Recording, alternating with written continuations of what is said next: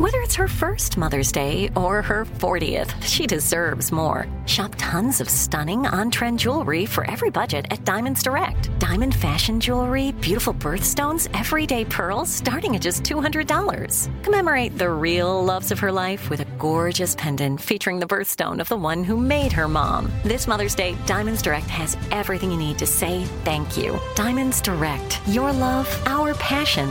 Online at diamondsdirect.com. Become a part of the fast-growing health and wellness industry with an education from Trinity School of Natural Health. Trinity graduates can empower their communities through natural health principles and techniques, whether they go into practice to guide others toward their wellness goals or open a store to sell their favorite health products. Trinity grads are equipped to change lives. With 19 online programs and flexibility to fit your busy schedule, including the popular Certified Natural Health Professional, you can get the training that helps you turn your passion into a career. And here's the best part. You can earn the certification in less than a year. From herbology to naturopathy and health coaching, Trinity allows you to make a meaningful difference by helping others live healthier, happier lives. Don't wait any longer to pursue your passion for natural health. Enroll today at trinityschool.org. That's trinityschool.org.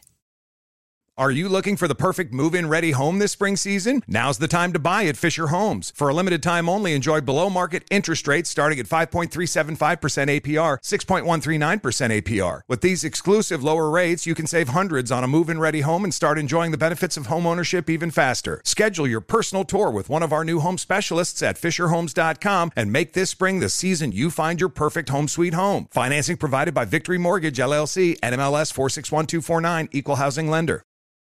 Hey guys, ready or not, 2024 is here, and we here at Breaking Points are already thinking of ways we can up our game for this critical election. We rely on our premium subs to expand coverage, upgrade the studio, add staff, give you guys the best independent coverage that is possible. If you like what we're all about, it just means the absolute world to have your support. But enough with that, let's get to the show.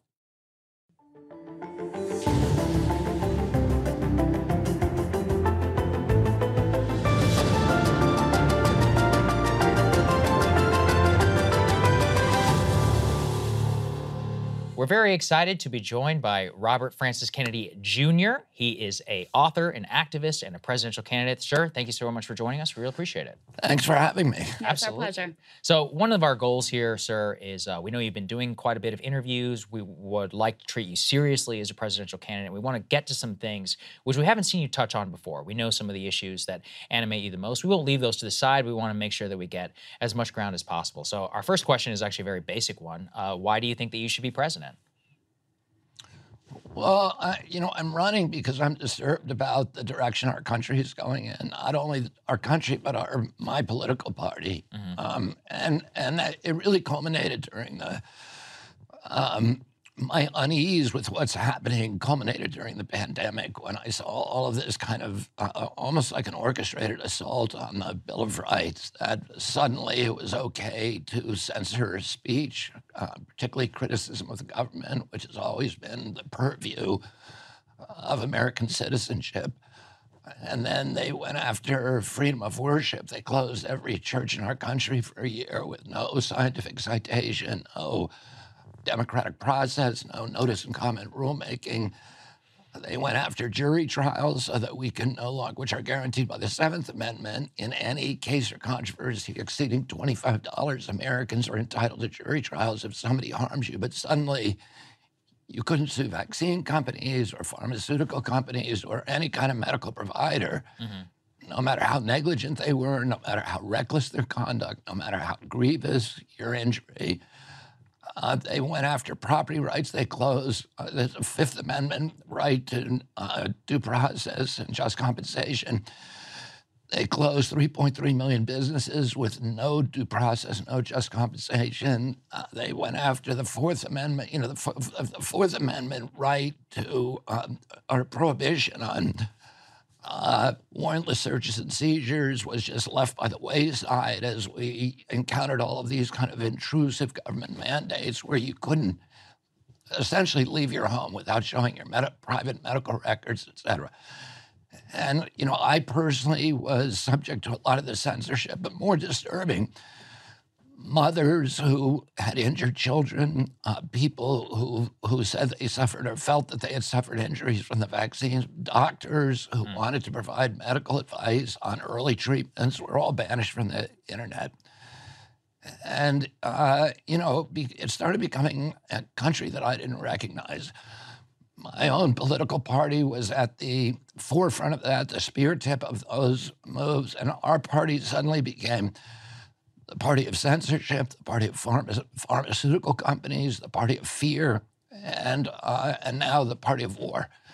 So let me ask you a little bit about that, because we both watched a lot of interviews of you, and both on a general interest, but also to prepare for this interview and sitting down with you. And I think some of the key issues that you tend to focus on are COVID, the Ukraine war, and censorship. Those are all issues where you seem to be in basic agreement with the former president, Donald Trump. So I'd love for you to lay out, what do you see as some of the most critical differences you have with the former president? Well, I have a lot of not only issue differences, but stylistic differences. I think my approach to people and politics is very different. I'd say, in terms of issues, probably the biggest departure is on the environment. And in fact, my first encounter with Donald Trump is that I sued him twice, in the years before he was president, to block his construction of golf courses, 2 golf courses, which I successfully did in the New York City watershed. But on all of the, environmental issues, I think my worldview is very different than the president's. I'm happy to talk about any of the other issues. What about the current president? So when you obviously are running against an incumbent president, I was thinking a little bit about your father. He decided to run in 1968. He said he wanted to save the party from LBJ, from the chaos of Vietnam. You're running against an incumbent president as well. Is there a similarity there? Like, what do you want to save America from Joe Biden from? What exactly? Well, the forever wars, which was really kind of a Republican issue, and it's flipped now.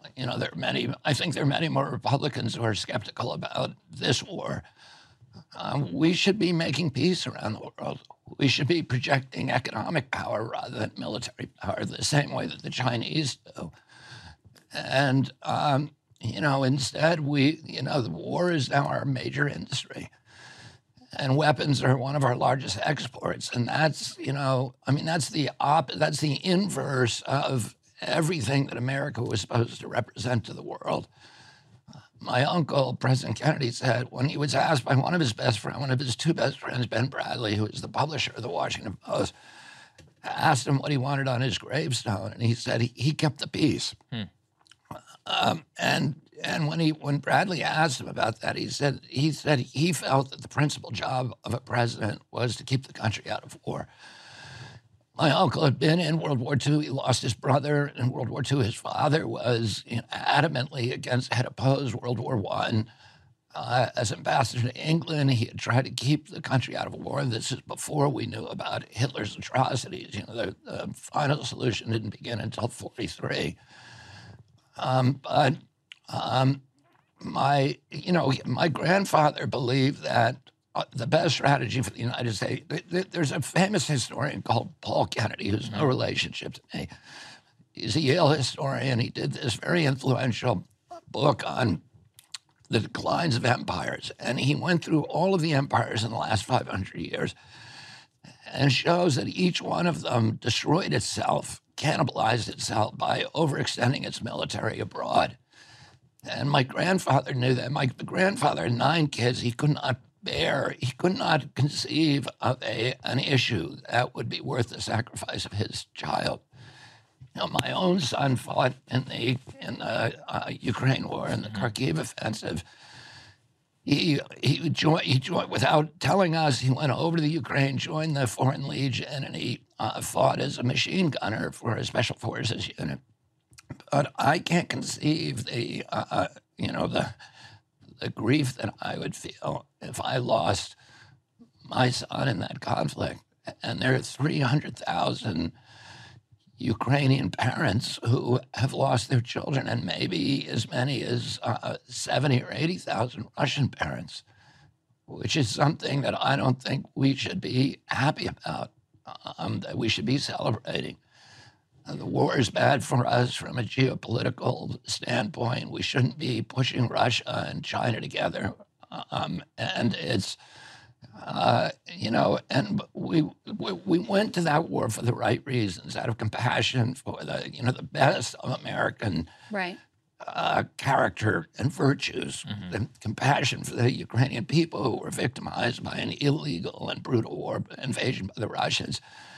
But it ceased at some point being a humanitarian mission, and it became an agenda, a geopolitical agenda to exhaust Russia, to do regime change with Vladimir Putin, which is the opposite of humanitarian impulse. Sure. And they've been out front, up front about that at times. They've admitted that it's the goal. Yeah. One quibble with you, I've seen you mention this 300,000 Ukrainian deaths number a couple of times, and I wasn't able to find. Can you tell us where does that number come from? That was, I forget the name of it. It's the commander of the Ukrainian forces.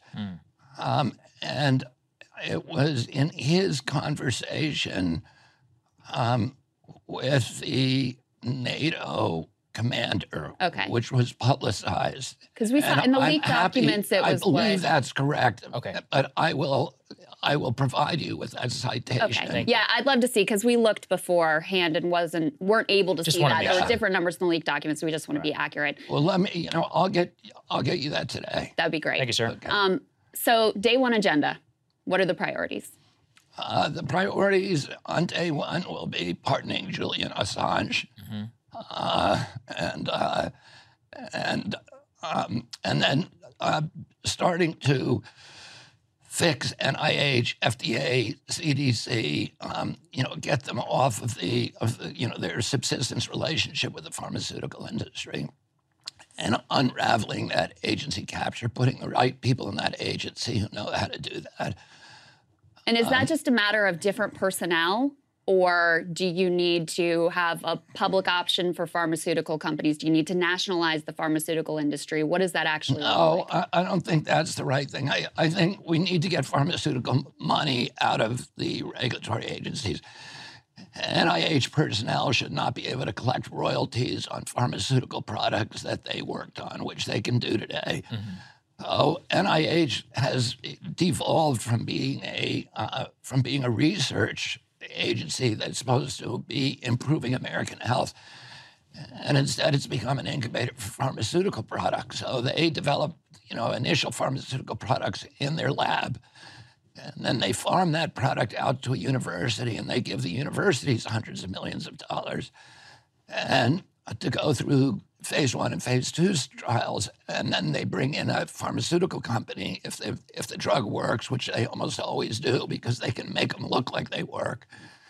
And then they bring in a pharmaceutical company to do the phase 3, which is very, very expensive, may cost $1 billion. And along the way, everybody gets a piece of the patent. So NIH gets a piece of the patent. For example, NIH owns half the Moderna patent. And, there's been billions and billions of dollars, maybe $100 billion so far on that platform, on that mRNA platform that NIH developed. And NIH stands to collect half of that money. Not only that, but individuals within NIH, the deputies of Anthony Fauci, have margin rights on that patent. So they can collect $150,000 a year for life, and then their children and so on, as long as that product's being sold. And what that means is that the regulatory function of the agency is subsumed by these, the mercantile ambitions of these regulators who are no longer regulators. Isn't the profit motive, though, at the core of that problem? Because the problem you're describing isn't unique to FDA, NIH, et cetera. You can go down, I know you would talk about the EPA, you probably have direct experience there as an environmental lawyer, but you can go down the list of these agencies and you see the way the revolving door works, you see the way that there's a lot of industry capture, Because ultimately, you know, we have a health insurance industry and a hospital industry and a pharmaceutical industry that has the bottom line as the bottom line. Isn't that really the root of the problem here? Well, do you mean human nature? I mean the profit motive. I mean putting the profit motive above health. The profit motive is human nature. So, you know, in a democracy, the challenge is how do you insulate public institutions right. From the human impulse for greed and acquisition, you know, acquisitiveness. And that's really, to me, that's the solution, is you get the money, you know, half of it, of FDA's budget, almost half of FDA's budget comes from pharma. Mm-hmm. And so, you know, they're not really working for the public interest. They're working for the pharmaceutical companies. CDC buys about $5 billion worth of vaccines a year from pharmaceutical industries in secret deals with, you know, that are sweetheart deals that benefit those companies. A product that CDC has previously approved and mandated effectively.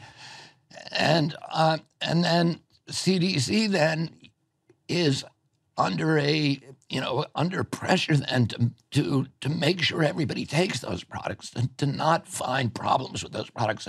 If problems arise, you want the regulator to be the first one to notice. And some of these, so we have a system that is being corroded by conflicts of interest. Yes. And some of these issues... You want to remove those conflicts of interest as much as you can. You'll never get rid of all of them, but you want to remove them as much as you can. And it's really like agency capture on steroids now because the conflicts are so rife and pervasive. And the U.S. healthcare system is uniquely good in certain respects in terms of advanced treatments, et cetera, but uniquely bad in a lot of other respects in terms of, you know, chronic illnesses and the expense. I mean, we pay way more for healthcare than other developed nations, and we get way less. As you know, every other developed nation in the world has universal health care. Do you support universal health care through a Medicare for All program or something similar? I would say my highest ambition would be to have a single payer program, which, you know, people who want to have private programs can go ahead and do that, but to have a single payer program that is available to everybody. I don't know how politically realistic that is, but, you know, if you ask me if I were designing the system from the beginning, that's what I would do. You're right. The system now is broken. We pay the most for healthcare in the world. I think we're 79th. We're behind like Costa Rica and Cuba in terms of health outcomes. We have the highest level of chronic disease in the world of any country. You know, that means neurological diseases, autoimmune diseases, allergic diseases like peanut allergies, food allergies, eczema, anaphylaxis, asthma, and we pay more than anybody else. We also consume more pharmaceutical products. I think we take 3 to 4 times as many drugs per capita than Europeans do. And they're not making us healthier. The third largest cause of death in this country after cancer and heart attacks is now pharmaceutical drugs. Americans are the sickest country in the world. This is the sickest generation we've ever had. And we spend $4.3 trillion on healthcare every year. 80% of that goes to treating chronic disease. And to me, the worst, you know, the most alarming metric, when I was a boy, 6% of Americans had chronic disease. Today, by 2006, 54%. And, you know, I'm sure it's gone up since then. That means half our children are debilitated for life from a chronic disease. And you know, the pharmaceutical industry is making a lot of money on that, selling us the EpiPens, the albuterol inhalers, the anti-seizure medication, the insulin shots and all that, and they're making a killing. They make, you know, $500 billion a year, but it's not good for our country. And what we need is public health agencies that are actually focused on public health rather than advancing the pharmaceutical paradigm and profits for these pharmaceutical companies. It's interesting to me. I heard you talk a lot about corruption. We were talking here about the profit motive. I was surprised, though. You did the interview with the All In podcast. I knew that you were against nuclear power, but you was talking with something interesting, saying that we should have effectively a completely free market energy system. And I guess I wanted to talk, with somebody whose father and uncle famously supported major public initiatives, which didn't necessarily pay out, but would yielded massive dividends in the future. Why should nuclear, solar, wind, or any power, honestly, float outside of public support systems if the overall social benefit of it unlocks economic potential? I'm just curious for the objection there on the cost alone. I think the market is the best. But here's the thing: we don't have free market capitalism. Let me just say that. Free market energy, right? That's why I'm surprised. We have the energy. The rules that govern the energy industry are written by the incumbents to benefit the dirtiest, filthiest, most poisonous, most toxic, most warmongering fuels from hell, rather than the cheap, clean, green, wholesome, and efficient fuels from heaven. In a true free market promotes efficiency. Efficiency means the elimination of waste, and pollution is waste. In a true free market would require us to properly value our natural resources, and it is the undervaluation of those resources that causes us to use them wastefully. In a true free market, you can't make yourself rich without making your neighbors rich and without enriching your community. But what polluters do is they make themselves rich by making everybody else poor. Certainly. They raise standards of living for themselves by lowering quality of life for the rest of us, and they do that by escaping the discipline of the free market. You show me a polluter, I'll show you a subsidy. I'll show you a fat cat using political clout to escape the discipline of the free market and force the public to pay his production costs. That's what all pollution is. When a coal company burns coal and sells it, for example, in North Carolina, 16 cents a kilowatt hour. We have or 2 cents in the evening. We have the sense that we're getting the cheapest energy possible. But that coal generation is poisoning every freshwater fish in America with mercury. So they're externalizing that cost, which is a cost on all Americans. They have sterilized every lake on the high peaks of the Appalachian from Georgia to northern Quebec. That's the cost of coal that they don't tell you about. There's $500 billion a year in asthma attacks, pulmonary and respiratory illnesses associated with ozone particulates from those emissions.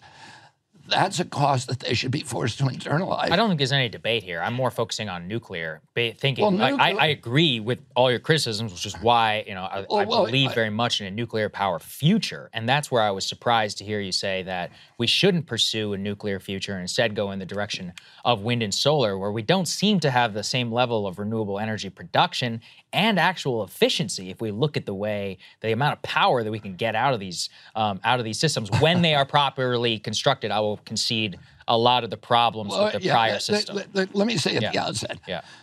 The problem with variable power like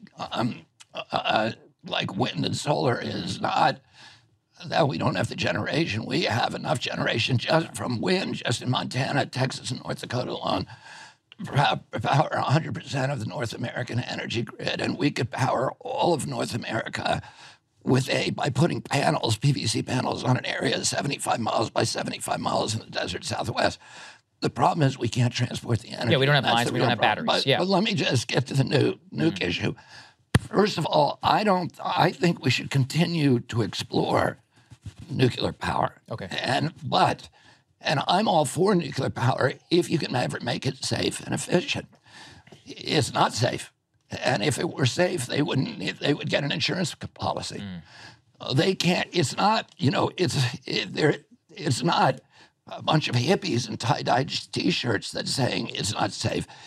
It's guys in ties and suits from the AIG and Lloyd's of London who are saying your industry is so risky that we will not even consider writing you an insurance policy. So the nuclear industry had to go to Washington, to the Capitol, in a sleazy legislative maneuver in the middle of the night and pass the Price-Anderson Act, which immunizes all these plants from their own accountability.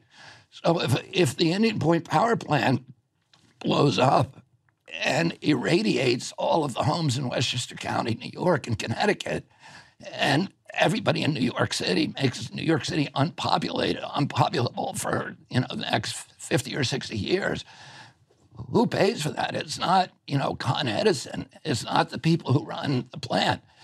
The plant is inside. It's just like the vaccine companies do not have to pay for the consequences of their recklessness. So the company has no real incentive to make it safe because they're not liable for injuries they cause. So, and by the way, if you look at the cost from Fukushima, Indian Point is still leaking tritium every day into the Hudson River.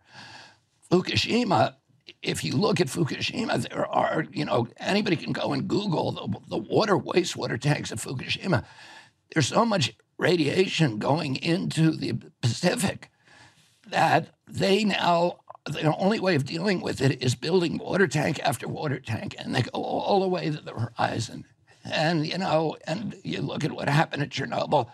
So, but ultimately, the ultimate arbiter of risk is the insurance industry. And the insurance industry is saying that the nuclear industry is too risky for us to insure. Now, is it economic? No. The last, I think, 2 plants built, one of them cost $9 billion per gigawatt. Yep. The other costs $16 billion per gigawatt. A solar plant costs $1 billion a gigawatt, and then you get free fuel forever. So the wind and the sun are free. A wind plant costs about $1.2 billion a gigawatt.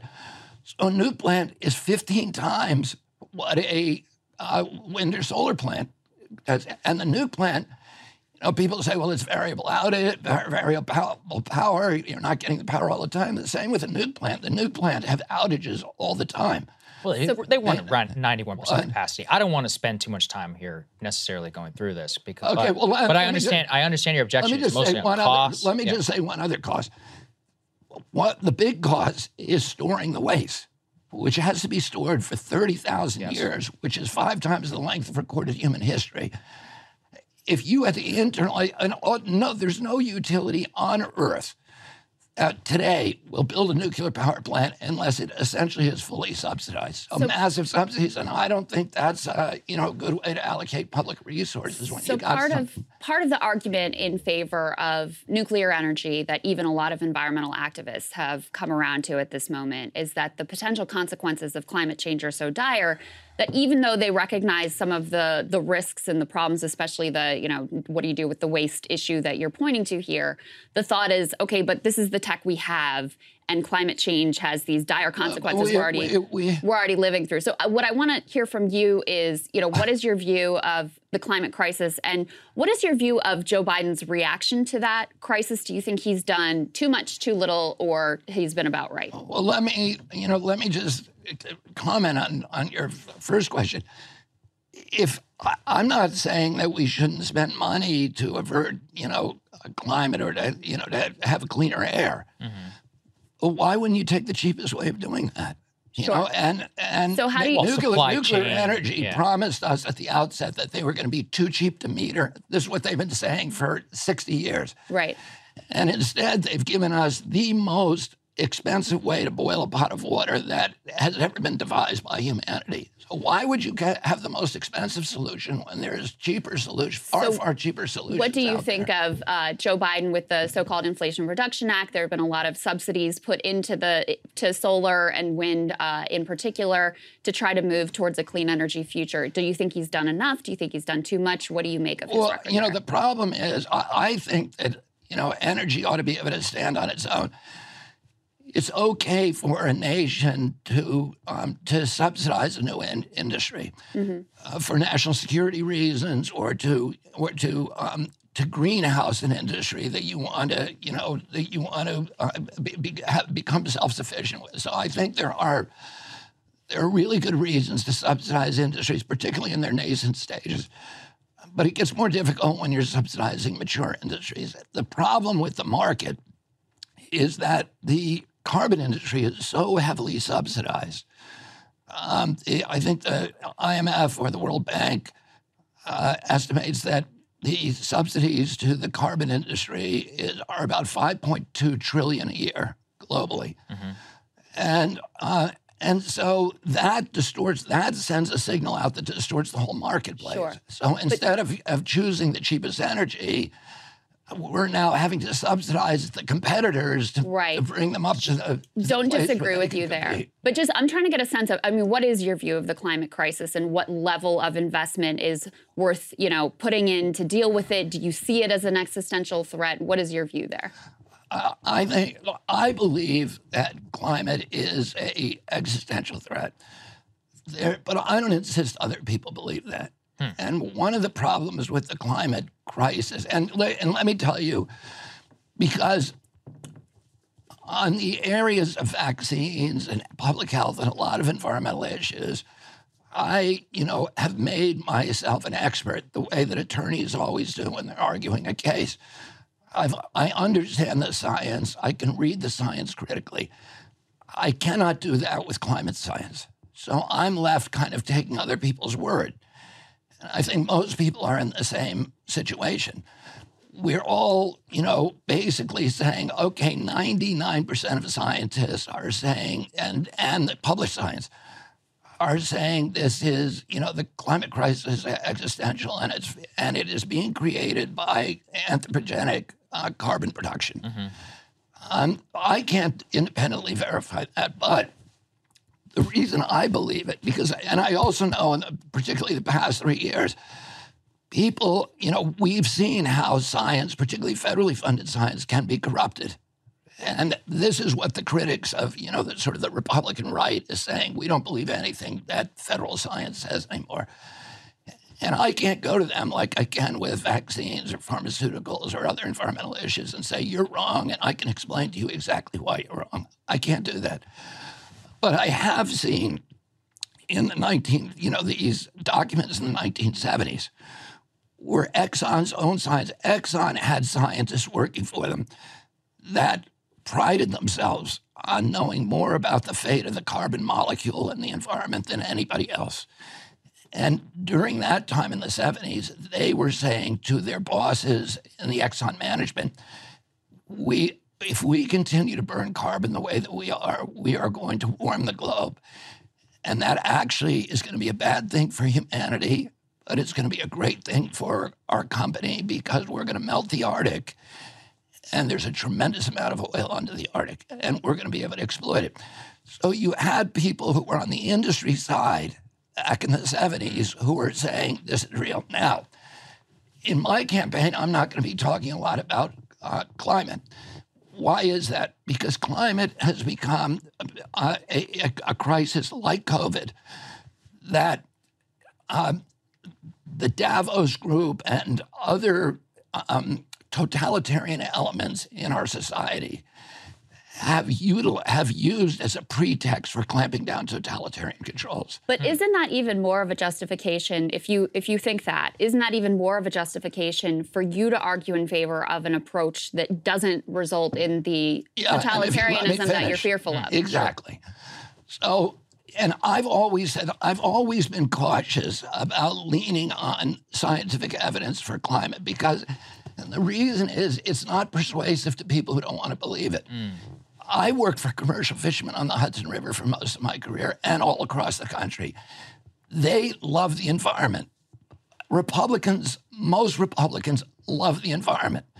If you tell them you're going to protect this place, this sacred place, your backyard, the water for your children, you're going to protect against toxicity, they're all in. It should not be a divisive issue. The environment should not be a divisive issue. I understand what you're saying. But it's hard to persuade people that lines on a graph that say that sometime in the future you're going to suffer. Take my word for it. Right. And I want you to give up these things in your life. It's just, all it's going to do is polarize people more. But what the argument I've always made is that all of the things that we need to do, whether you believe in climate change or not, you don't have to. And I'm not going to argue with you if you don't believe in it. But all the things we need to do to avert climate change, we ought to be doing anyway to avert war. You know, the oil wars that have cost us $8 trillion since 2002, the poisoning of every fish in America, the toxicity to our children, the asthma attacks, the ozone and particulates, the sterilizing of the lakes on the Appalachian. These are all things that everybody's concerned about. And those are the things that I think we can get a consensus on rather than, and we're not going to get a consensus on climate. And climate using, the approach that we've been using up until now has stalled. And if the solutions, which are to get everybody to sign treaties and have unenforceable milestones that they have to meet that nobody can enforce, that everybody can lie about, and that become an excuse for clamping down totalitarian controls on people, are things that are going to get a lot of pushback. If you talk to people about pollution, and let's switch to something that's more efficient, that's going to provide jobs, that's going to give us a new industry and economic growth, that's something that I think, we can unite people on rather than divide them. We've only got about 10 minutes left before I know you got to get out of here. Something we really want to talk about is the border, the current situation down there. How would you handle the current border situation? Would you preserve and keep the Remain in Mexico policy? What does an ideal asylum and immigration system look like under your presidency? First of all, I'm going down to the border in the next couple of weeks to talk to the stakeholders, the Border Patrol, the people on both sides of the border, and try to better understand it and better hone my policies to develop a solution that, first of all, number one, makes the border impervious.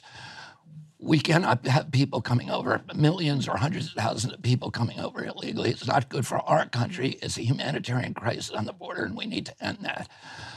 There are ways I know of doing it. I've heard many, many different ways, but I don't know myself. I mean, I know that Israel has not a wall, but it has fencing systems. And they have the same issue that we do with African immigration, and they've been able to stop the humanitarian crisis. We need to look at this as a humanitarian crisis, and we also need to be honest about the U.S. involvement in the policies that created these huge migrations of people. The decades of austerity programs that we've been imposing in Central America, of wars, of supporting dictators and oppressive regimes, of supporting genocides, of funding death squads in those countries, of trade agreements that were terribly imbalanced, that have created this migration. You look at the one country in Central America that we've never invaded is Costa Rica. And you don't see Costa Rican immigrants flooding to the border in the kind of numbers that we're seeing other people. Costa Rica today is the wealthiest country per capita in Central America. It's the only country that we have not tampered with. And all of these other countries, we funded these wars and death squads and everything else, and we need to change our policies. So would you commit to lifting sanctions on Cuba and Venezuela? I mean, Venezuela is a source of a lot of the migrants right now. I would not have sanctions against Cuba or Venezuela. I think we ought to be encouraging those countries and not bullying them. And I think people need to be able to choose their own governments. If they're killing people, if they're committing genocide, then I think we should be doing sanctions. If they're doing something that threatens the United States, we should do that. But otherwise, we should try to work with these countries and de-escalate tensions and be a good neighbor and a good leader and not a bully. People all around the world want American leadership. They don't want bullying, and they know the difference. So I also want to ask you about abortion very quickly. Would you codify Roe versus Wade? What is your view on abortion in terms of national policy should you become president? I mean, listen, there's nobody that's fought harder in this country than I have for bodily autonomy and for medical freedom. And, I think every abortion is a tragedy, and most of the people who have experienced abortion feel that way. And we don't need to compound that by bringing in government and telling people what to do with their bodies. I just think that's, there's no good option, but the only option we have is to let the woman make that choice. So you'd codify Roe versus Wade, go beyond that potentially? I don't know if you can codify it, but, yeah, I think people ought to have... Would you encourage the Senate and the House to pass that law? Like, what is the ideal abortion federal framework? In my view, people should have a right, and government should not be interfering. Okay. So let me ask you about vaccines. This is an area where you and I have significant differences. And, just to level with you on this, like a lot of what you say I really respond to. I think you're a very genuine person. But the across the board, whether you want to call it vaccine skepticism or anti-vax advocacy, which has been a central part of what you've been up to for the past number of years, for me personally, it's an issue, and it's a real sort of red line. And I know I'm not alone in that, especially running in a Democratic primary. There are going to be other millions of people like me who have similar concerns. So how do you win them over? What's your message to people who think like I do? Well, but just tell me where you think I got it wrong. Well, I think you get it wrong when you draw a correlation between the rise of things like autism and the introduction of vaccines when there isn't hard scientific evidence tying those things together. How do you know? Let me ask you this. How do you know there's not a hard scientific evidence? Well, because the one major study that purported to show that was retracted, and the scientist who conducted it was, Now, what you're doing now, basically Crystal, fraudulently created. Listen, no. Hold on. You're But I don't want to get in a debate with you about this because you've spent your life pulling out this study and that. I will tell you. Let me just tell you. Hundreds and hundreds and hundreds. Let me just tell you. I'm not. I've listened to hours of interviews with you with an open mind, and I'm not persuaded. Now, maybe I'm wrong. That's possible. I'll hold it out there. People can watch. I thought Megyn Kelly did a phenomenal interview with you that went through all these claims piece by piece by piece. I really encourage people to watch that whole exchange because we won't be able to do it justice here in the 5 minutes we have left. But there are going to be people like me who aren't persuaded and who see this as an issue. And the fact that it's been such a central part of your advocacy means I can't just sort of put it to the side and say, I'll just ignore, this piece that's been really important to you in your life. So you're running in a Democratic primary. You have a lot of people who feel even more strongly than me who think that, Dr. Fauci is a hero and all of these things. How are you going to persuade them? How are you going to reach them? And what is your message to them? Well, first of all, I'm not leading with, my opinions about vaccines. Mm-hmm. What I say to people is show me where I got it wrong. Show me where I got my science wrong. I've written books about this. I wrote a book about a link between thimerosal and autism that has, I think, 450 distilled scientific studies that confirm and validate that hypothesis, and 1,400 references. And if I got something wrong, show me where it is. But I think people have shown you where things are wrong, but you don't want to hear it. Is because I've seen, numerous fact checks. Dr. Vinay Prasad, who we, really respect on the COVID vaccine. He went through your interview with All In. He did a fact check. I mean, it's not. And I did a fact check of Vinay, and you should read that. I will take a look at it. But I don't think that it's fair to say nobody has ever pointed out anything that's been wrong. Well, here's what people complain about what I say. And again, I'm not leading on this issue, so people can either take it or leave it. But if you want to, what you just said about me, that I'm sort of hard-headed and stubborn and just won't give in, you're wrong about that. If somebody shows me where I'm wrong, I'm going to correct it. And, we have probably the most robust fact-checking operation now in North America. I have 350 PhD scientists and MD physicians on, CHD's advisory board, including until recently, Luc Montagnier won the Nobel Prize for discovering the HIV virus. Chris Portier, who's the head of the National Toxicity Program at NIH, formerly, probably the top toxicologist in America.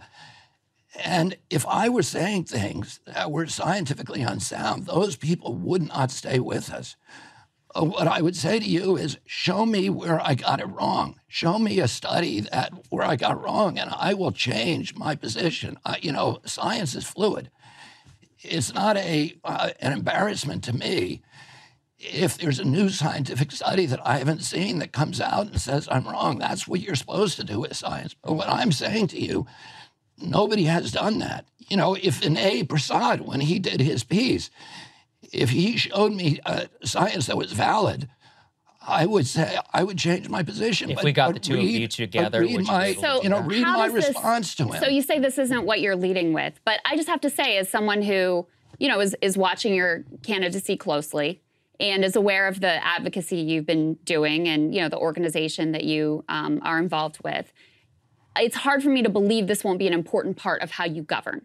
So I think that's the most important piece for people to get, who you have to accept there are going to be people like me who just don't agree with you on this. You certainly understand that there are many who do think that the vaccines that we have are more beneficial than harmful, that, got their kids vaccinated and are happy for that decision. So how is this going to impact the way that you govern, or does it not at all? I mean, I'm going to govern according to, what evidence-based medicine. That's So the way. let me give a specific question. If there's another pandemic, in the last pandemic, former President Trump, something we gave him a lot of credit for, he launched Operation Warp Speed. They had a whole of government approach. They used the mRNA technology that was developed using, U.S. taxpayer dollars to get a vaccine out to the population as quickly as possible. How would your approach have differed?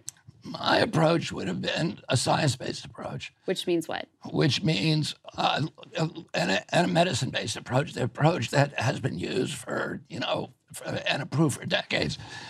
You look first at therapeutics that are off the shelf, and you look at the efficacy of those. I mean, what I would have done if I was in power then, I would have created an information grid, because now we have this internet that is supposed to benefit us and has become instead an instrument for, totalitarian control, but let's use it for something good. Let's link all 15 million doctors, frontline physicians all over the world, and find out what they're doing to treat this new respiratory virus, and find out what they're saying is working and not working, and then test that with science, and then turn it instantaneously into protocols and recommendations for other scientists. So would a vaccine development be part of that or no? Well, I don't think the vaccine worked. I think, if you think it worked, then try to explain to me the countries that were unvaccinated did much better than our. Many of those countries, because there are a lot of different factors in various countries. So a lot of those countries, as you pointed out before, why do we have the highest death rate in the world by far? I think there are a lot of factors that may go into that. One of them is the fact that we are disproportionately obese as a society. We have the negative health outcomes that you've been talking about. We don't go outside as much as countries, say in Africa. I mean, there are a lot of different factors that may play into that. But I will say, did the vaccines work in the way they were initially promised to prevent spread? No, I don't think so, especially once you got to later variants. But we have a lot of data that shows that in terms of reducing severe hospitalization and death, the vaccines were really important. And maybe there was a cost-benefit analysis. I want to see that data. I know that's what the industry says. There is lots of data, and not just from here, from around the world, that shows the vaccine doses, and not just our vaccines, but ones that were created all around the world, reduce severe hospitalization and death. So in that way, yes, I do very much believe that they work. And let me tell you something. What I believe you're doing now is you're parroting what the public health agencies have been saying, but they do not have a scientific basis for that. And I have another book out that you should look at called Died Suddenly, that goes through all the Johns Hopkins data, which is the dashboard data that everybody uses, and shows exactly what happened when first of all, the vaccine, the Case Western study that is probably the largest, most recent, shows that at most the vaccine gives you a very, very small amount of protection, and that after 7 months, you go into negative efficacy. So you are if you got vaccinated, you're more likely to get sick, you're more likely to get severe illness, and you're more likely to die than if you were unvaccinated. I have not seen that. I have seen study after study that shows the opposite. Listen, I don't want to get bogged down in this because I don't think we're going to see eye to eye here, and we have some other questions we want to get to, and your time is short. But we'll put in post, please send us what you're looking at. Yeah, we're happy to We'll put what it I'm in. looking at, and people can judge for themselves. Sagar, go ahead. I just think I know you got to get out of here. So, the final one is, the idea is you're sitting here your entire career. One of the things that we have fought a lot about on this show against is corruption and also the idea of political dynasties. So with you, with the famous last name, your father and your uncle, literal American heroes and people that we think about in terms of central to our history, do you think we should have royal dynasties in politics, as somebody whose last name? I don't think we should have royal dynasties in politics. I don't think we do, but we clearly have, clearly name recognition and, the other things that, give advantage to people whose families have already been in politics, who have infrastructure, who have name recognition, who have a trust that goes with that name. Have an advantage, and I don't know how, whether that's was something that you want to get rid of. But yeah, I would acknowledge that that's a truth. Mm. And my final question for you is, do you plan to support whoever the Democratic nominee is? And do you have any intention of running third party if you're run in the Democratic primaries? I plan on winning the Democratic primaries. Okay, but Democratic nomination. They're rigging things. They're not going to allow debates. It's going to make it very difficult for you. So if something happens and you don't succeed, what then? I do not have a plan B. No plan B? No plan B. And do you plan to endorse, if Joe Biden is the nominee or Marianne Williamson, do you plan to endorse the eventual Democratic I doubt nominee? if I would endorse anybody who's supporting the war. I think that's what my, So you could endorse Trump then? I don't see that happening. You would never endorse President Trump? I don't. I think we have so many differences in style and approach that I probably would never end up there. All right. Well, sir, we appreciate your time. Thank you. You got I to get out of here. appreciate it. Thank you very much. Thank you, Crystal. Thank you. My pleasure. Absolutely. This show is sponsored by BetterHelp. It's a simple truth. No matter who you are, mental health challenges can affect you, and how you manage them can make all the difference. That's why everyone should have access to mental health support that meets them where they are and helps them get through. BetterHelp provides online therapy on your schedule. It's flexible, simple to use, and more affordable than in-person therapy. Connect with a licensed therapist selected just for you. Learn more at BetterHelp.com. That's BetterHelp.com. Become a part of the fast-growing health and wellness industry with an education from Trinity School of Natural Health. Trinity graduates can empower their communities through natural health principles and techniques, whether they go into practice to guide others toward their wellness goals or open a store to sell their favorite health products. Trinity grads are equipped to change lives with 19 online programs and flexibility to fit your busy schedule, including the popular Certified Natural Health Professional. You can get the training that helps you turn your passion into a career. And here's the best part. You can earn the certification in less than a year. From herbology to naturopathy and health coaching, Trinity allows you to make a meaningful difference by helping others live healthier, happier lives. Don't wait any longer to pursue your passion for natural health. Enroll today at trinityschool.org. That's trinityschool.org. Are you looking for the perfect move-in ready home this spring season? Now's the time to buy at Fisher Homes. For a limited time only, enjoy below-market interest rates starting at 5.375% APR, 6.139% APR. With these exclusive lower rates, you can save hundreds on a move-in ready home and start enjoying the benefits of homeownership even faster. Schedule your personal tour with one of our new home specialists at FisherHomes.com and make this spring the season you find your perfect home sweet home. Financing provided by Victory Mortgage, LLC, NMLS 461249, Equal Housing Lender.